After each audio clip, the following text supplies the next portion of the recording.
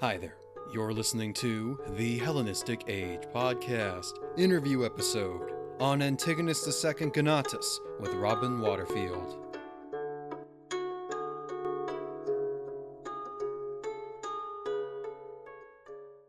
Hello once again, everyone. Today I have with me Robin Waterfield, an independent scholar and writer on the ancient world. A classicist by training, Robin has translated numerous works for publishers like Oxford World Classics, with such authors under his belt like Plato, Plutarch, and Polybius, just to name a few. He has also published several non-fiction books about the classical and Hellenistic period, and today he is here to discuss his latest work, The Making of a King, Antigonus Gonatas of Macedon and the Greeks, which is slated for release this April. First off, I'd like to just say welcome and thank you very much for joining on with the show.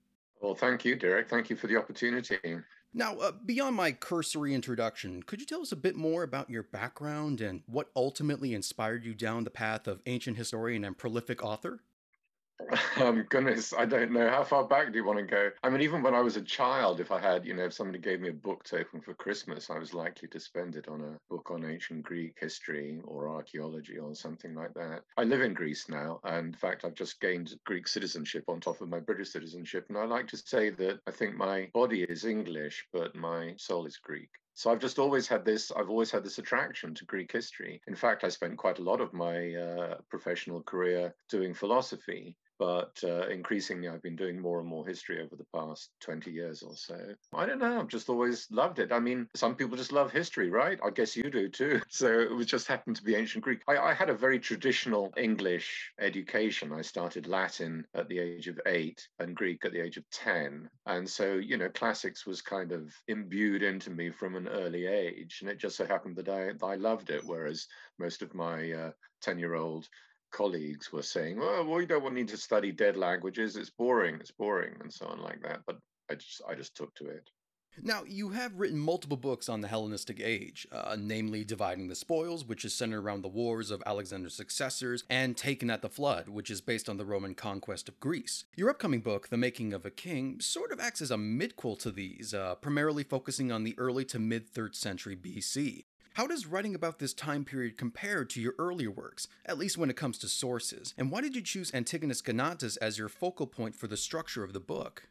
Well, yes, I have ended up writing a trilogy. It wasn't intended, really. I wanted to do a book on the successors. That was the first one, Dividing the Spoils, because it's just such a fascinating period. Then I wanted to do one on the Roman conquest, which is my book, Taken at the Flood. I write for a fairly popular audience. I mean, scholars read my books as well, but I'm also writing for just people who enjoy history. So there's this quirk in my character where I want to try to study and explain the most obscure and difficult periods of history, and the Roman conquest was one of them. But yeah, the bit in between. So when I decided, I actually came around to wanting to write about the 3rd century BC and Antigonus in particular, because I wrote a general history of Greece for Oxford University Press called Creators, Conquerors and Citizens, and found that researching the 3rd century was really quite tricky. I mean, nobody had written extensively about it. And so I decided to do it again because it's a really obscure period of history. And I like to study obscure periods of history and make them accessible to people. So was it different from writing the other 2 books? Yes, very. There is no continuous historical narrative for the 3rd century BC, none whatsoever. For the period earlier, we've got, above all, Diodorus of Sicily, and he certainly wrote about the 3rd century, but the books he wrote about the 3rd century are all lost. His work comes to an end in 301. And by the way, talking about the books I've written about Hellenistic history, that's an important one as well. I've translated Diodorus of Sicily books 16 to 20 with a copious annotation, which is all about the reign of Philip II, Alexander the Great, and the successors. So that's one of my good contributions, I think, to Hellenistic history. So we have sources for the earlier period, and we have sources for the later period. We've got Polybius and Livy, the main sources for the Roman conquest of Greece. But for the period in between, we have no consecutive narrative history at all written by an ancient author. We've got snippets here and there, anecdotes. We've got the normal kind of, insofar as we can make deductions or inferences from the numismatic evidence, from archaeological evidence. And very important for the 3rd century, we've got inscriptions. The great book about Antigonus Gonatas was written in 1913 by a man called Sir William Tarn. And in terms of literary evidence, not a great deal has changed since he was writing. But in terms of inscriptional evidence, a great deal has changed since he was writing. And so really, if you like to see my book as an update of Tarn's, then that's the main difference. I've been able to draw on far more epigraphical evidence than he had available. And so, yeah, we're reliant on bits here and bits there, and out of which to try to put together the jigsaw puzzle of the 3rd century. And I mean, I decided to make Antigonus the kind of the linchpin because he reigned. I mean, he was born in 319. He was king of Macedon from roughly the middle of the 270s until 239. So he kind of sits astride the 3rd century because Macedon was still dominant over mainland Greece. He doesn't only sit astride the century, but he was influential on Greek history. He was one of the keys or the triggers for what was happening in further south from Macedon in the Greek states. And so it made sense to make him the linchpin of the book. Moving to the main man himself, when compared to his father, Demetrius I Polyarchides, and his grandfather, Antigonus the One-Eyed, Antigonus II Gonatas is a much more subdued character, and not really thought of as a great commander or having possessed a bombastic personality like his predecessors. But arguably, Gonatas was the main reason behind the stability of the dynasty and Macedonia as a whole during the Hellenistic period, at least as long as it lasted.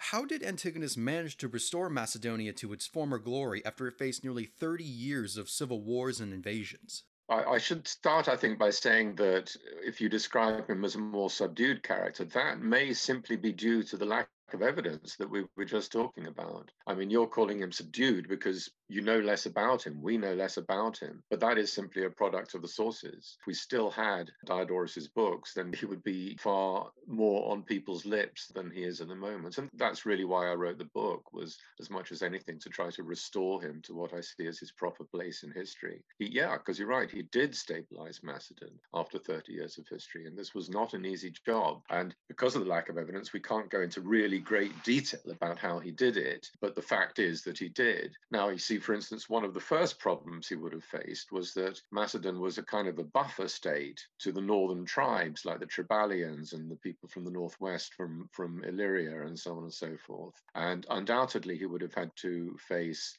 invasions or potential invasions from these people, but we don't know about them. We can only guess that there were some, but he seems to have kept things quiet on the northern and western borders, and that alone is a remarkable feat because Macedonian kings were perennially plagued by these barbarian, as they called them, invasions. More particularly in terms of like sort of what he did internally within Macedon, I see him as a great reformer. I should explain again that because of the lack of evidence, what we've got, you see, is we know what the situation was in Macedon, let's say 40 or 30 or 50 years later than Antigonus, and we know what the situation was before him. And so I'm guessing that the changes that led to the later situation were put in place by him.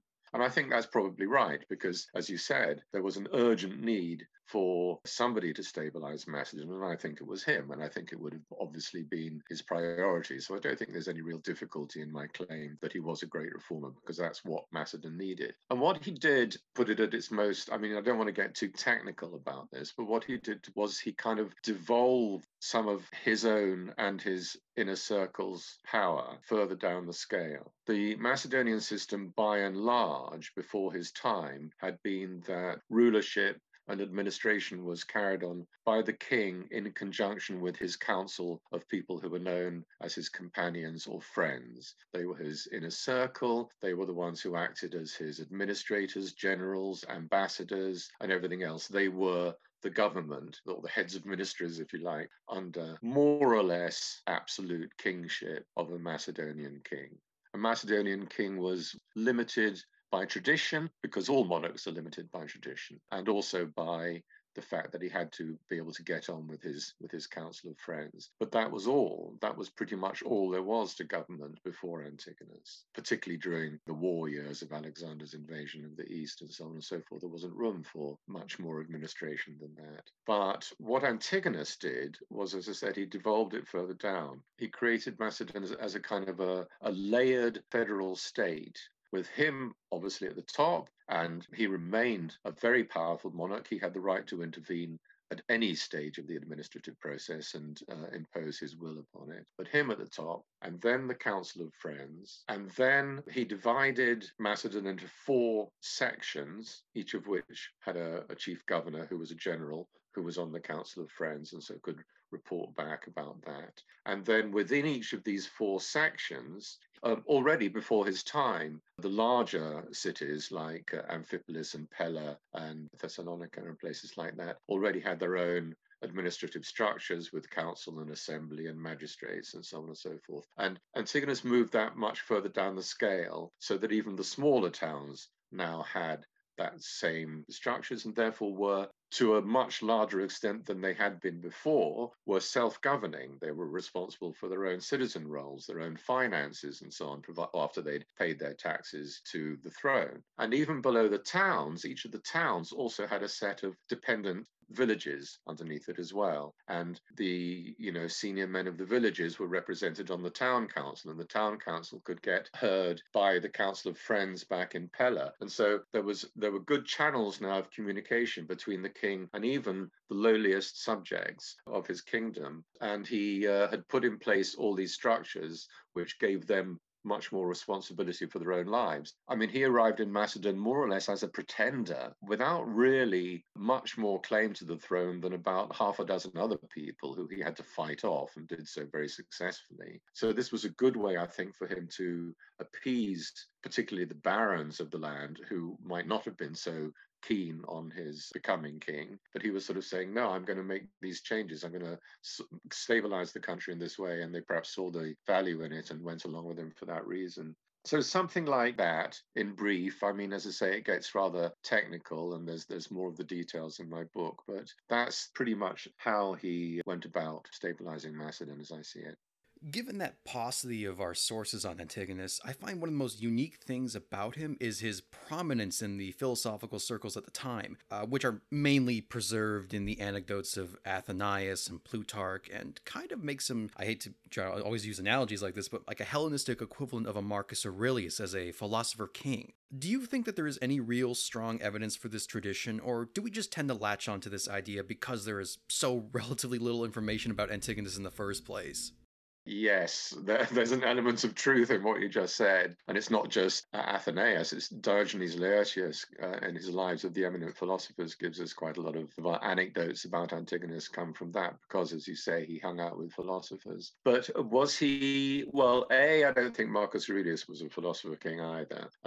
My translation of Marcus Aurelius, and heavily annotated, has just come out, so you've touched a chord there. But B, certainly I don't think Antigonus was a philosopher king at all. Yes, he was friends with philosophers, most importantly with Zeno of Citium, the founder of the Stoic school. But you have to put this in context. It was perfectly normal for a well-educated and wealthy young man from a wealthy family for his higher education to culminate in a course of philosophy, either with one teacher or by going to the lectures or seminars of several teachers. And Antigonus, when he was studying as a young man in Athens, the end of the 4th century, certainly met and studied with Zeno. And he probably hung out with others as well, like Menedemus of Eretria and anybody else who was of an age, and rather than the Stoics of the next generation, that he also got to know. And it was also, I mean, later in life, he invited Zeno to come and join his court. And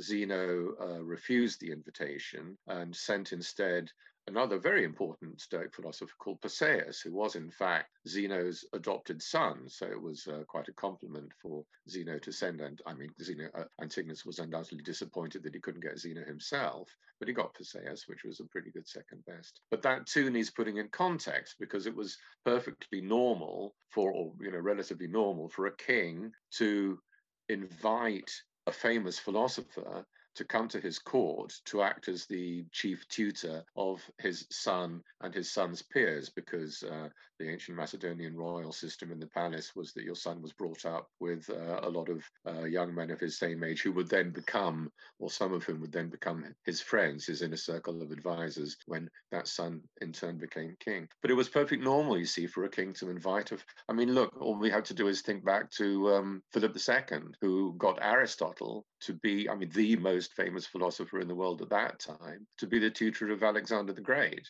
So when Antigonus invited Zeno to come and be the tutor of Demetrius, or Alcinous, it would have been at that time, there wasn't anything extraordinary in that. And then again, it's not easy to see any effect, any influence of philosophy on Antigonus's, deeds, on the events of his life. But yeah, I would go as far as saying that he was interested in philosophy, that he was attracted to philosophy. It sounds like he was a clever man himself. And when I say philosophy, I mean particularly Stoicism. His court poet was a man called Aratus of Soli, whose most famous poem is called The Phenomena. The Phenomena is basically about the phenomena of the heavens, weather patterns, and the heavenly bodies. And that too is a very stoicized poem. So yes, Antigonus was interested in Stoicism, but I think it's going too far to call him a philosopher ruler. Perhaps if we knew more, but I don't think so, because as you say, we do have the evidence for him, for his contact with philosophers, and I don't think it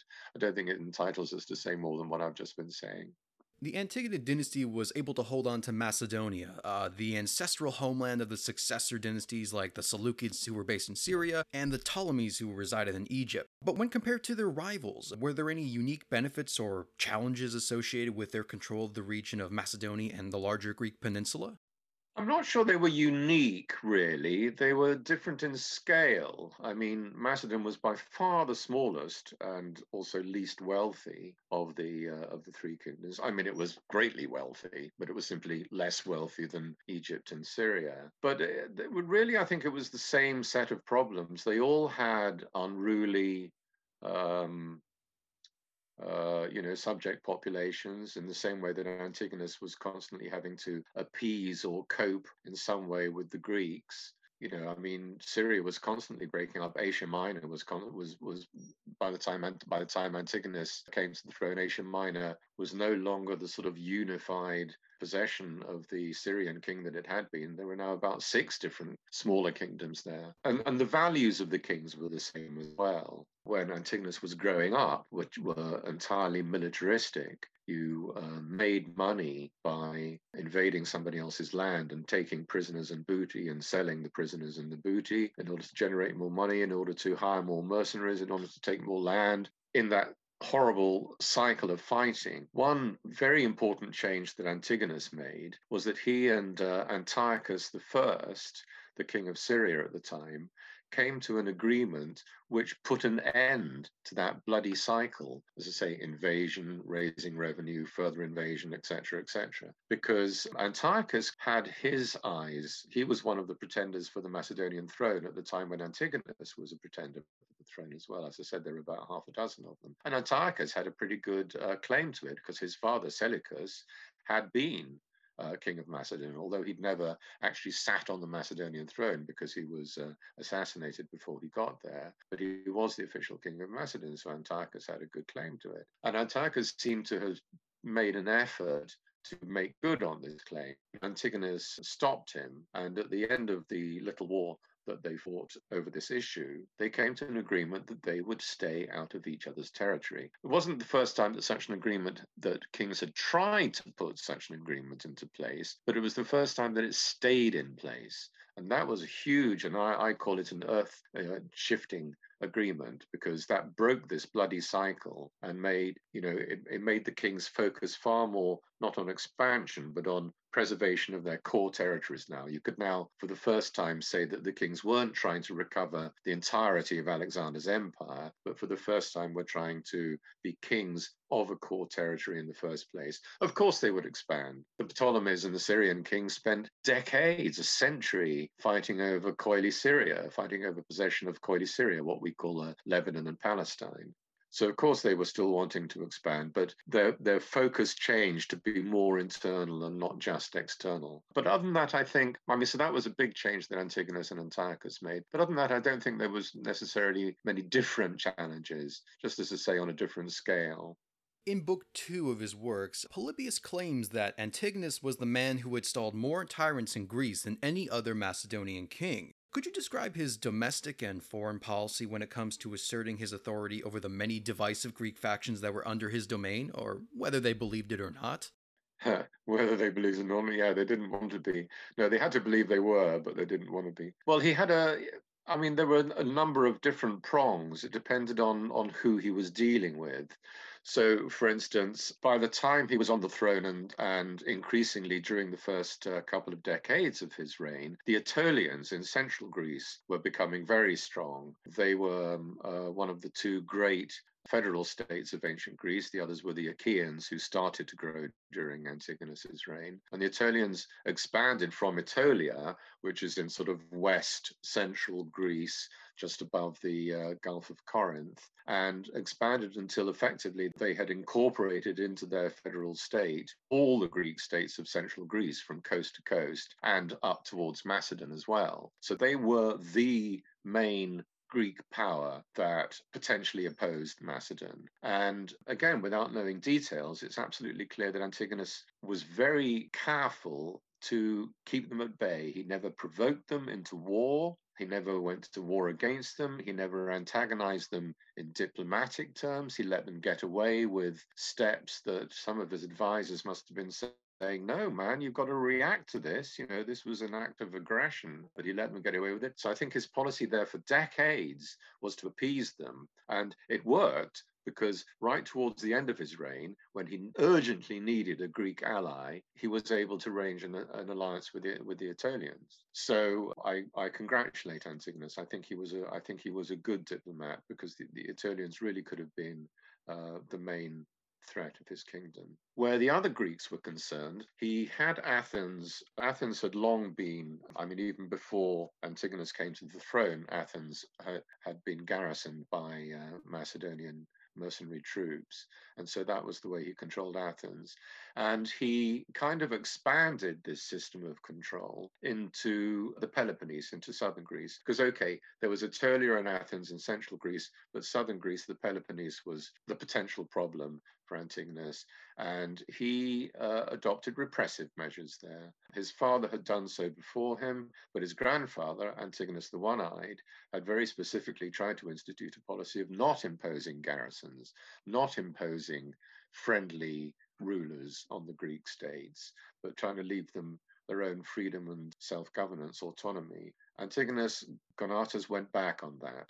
He either imposed garrisons where he felt they were needed, or he supported people who our sources call tyrants, but that's a fairly extreme word.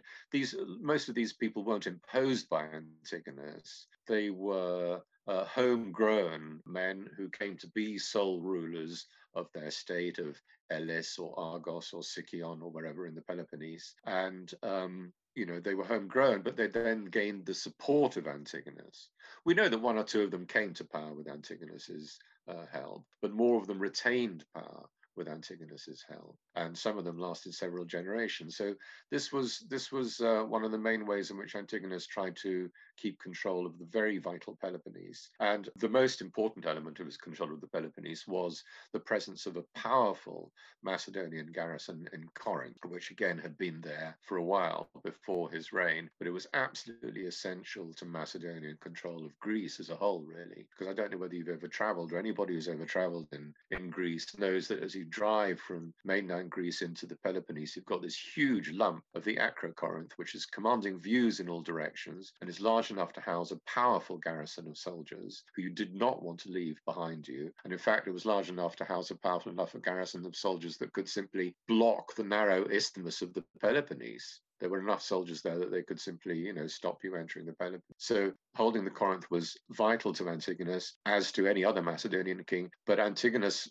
what the events of Antigonus's reign proved that this was very much a situation of too many eggs in one basket, because he lost Corinth eventually. And by losing Corinth, that was effectively the end of Macedonian control of southern Greece altogether. And it was in the fallout from his loss of Corinth that, as I say at the end, that he needed a Greek ally and got the Aetolians as it happened. But so it depended. So repressive measures, yes, I think Polybius is absolutely right about this. Repressive measures, particularly in southern Greece, it wasn't like a blanket, there wasn't a tyrant in every city or a garrison in every city, not far from it, but there were enough, wherever you were going to be close to a Macedonian, in southern Greece, you were going to be close to a Macedonian garrison, close enough for that garrison to come out to help you if need be. And we hear stories like this in Sicyon, when the pro-Macedonian tyrant was expelled and his mansion was set on fire. The flames of the fire could be seen in Corinth, where the Macedonian garrison was, and they were setting out to come to his aid.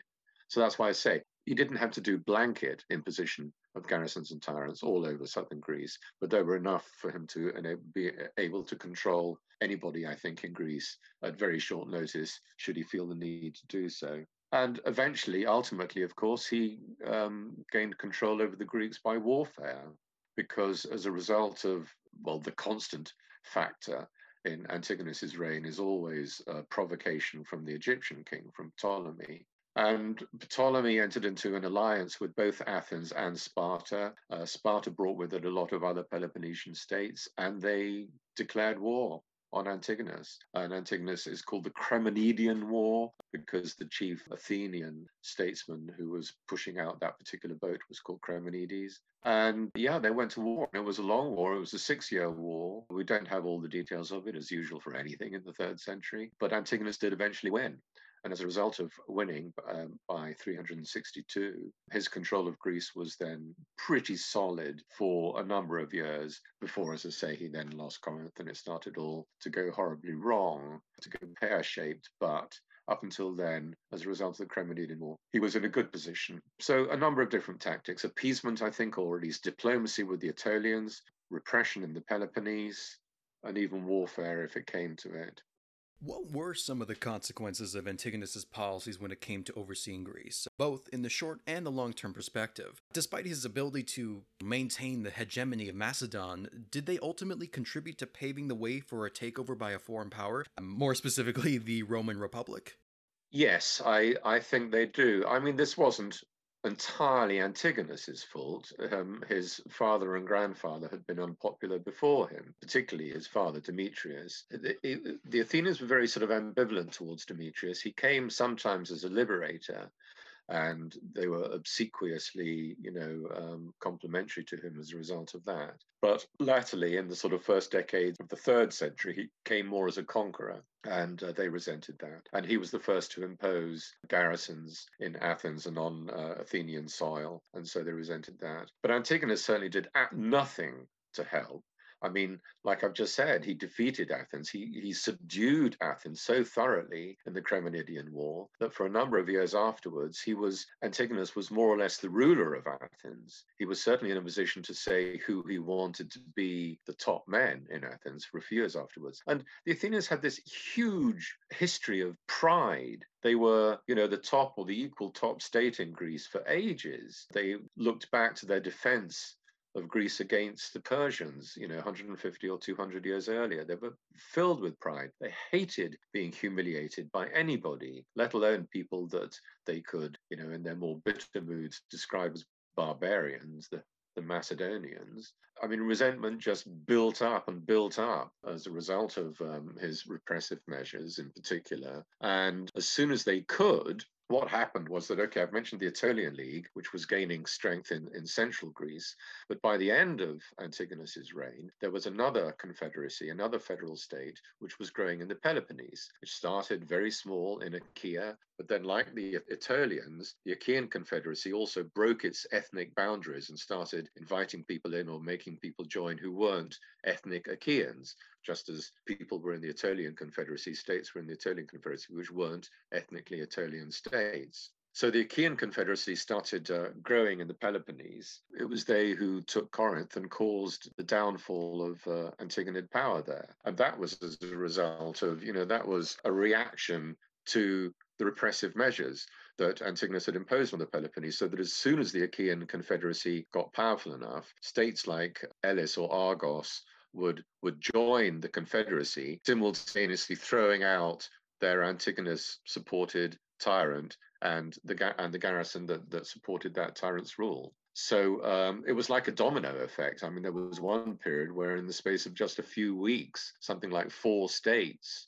chucked out their garrisons and joined the Achaean Confederacy. So yeah, reaction to Antigonus's repressive measures was in large part, in the first place, caused the weakening of Macedonian power. And then, as you say, along came the Romans. And because of this long history of resentment of Macedonian rule, which Antigonus had done nothing to mitigate, then it was fairly easy for the Romans to find allies among the Greek states for their conflict against successive Macedonian kings.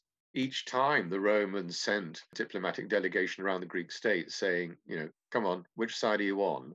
There was an implicit threat there, of course, because if they chose the wrong side, they could face the might of Rome, which nobody wanted to. Everybody was well aware of what the Romans were capable of in military terms. So each time they sent one of these delegations around saying, which side are you on? Fewer and fewer Greek states felt capable of saying, no, we're going to side with Macedon. And so, again, the history of resentment of Macedonian rule, which, as I say, Antigonus fostered, was very responsible for the Roman ability to take over. And then eventually, I should just summarize this by saying that hatred of the Antigonids, the most sort of vivid demonstration of this happened in the year 200 in Athens. As I say, the Athenians in particular reason for resenting the Macedonians. And in 200, they did this extraordinary sort of political ritual where we use the Latin term for it, a damnatio memoriae, a damning of the memory. They damned the memory of the entire Antigonid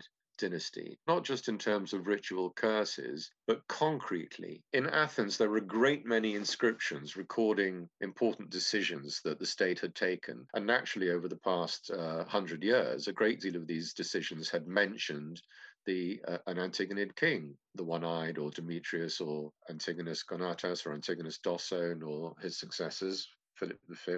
And the Athenians erased every single mention of an Antigonid king. And you can actually see the inscriptions. It isn't, yes, they would have crumbled up some inscriptions, some which were perhaps, dedicated solely to the Antigonid king. But where there was a long inscription, where there was, a lot of other business in the inscription, but then a complimentary mention of the Antigonid king, those lines were chiseled out. And so you've got these stones in the Epigraphical Museum, for instance, in Athens nowadays, where, you've got line after line after line of text, and then 5.5 lines erased, and then a few more lines, and then a couple of words erased like this. So that was the culmination of this Greek resentment of Macedonian rule, and Antigonid rule in particular, because that had been the chief dynasty that had ruled the Greeks. The Argeads, the prior dynasty, hadn't ruled Greece for long. That was only Philip II and Alexander the Great were the only 2 surviving Argeads. But it was chiefly the Antigonid dynasty who rules Greece. And it was they who then suffered the consequences of it, as you say, by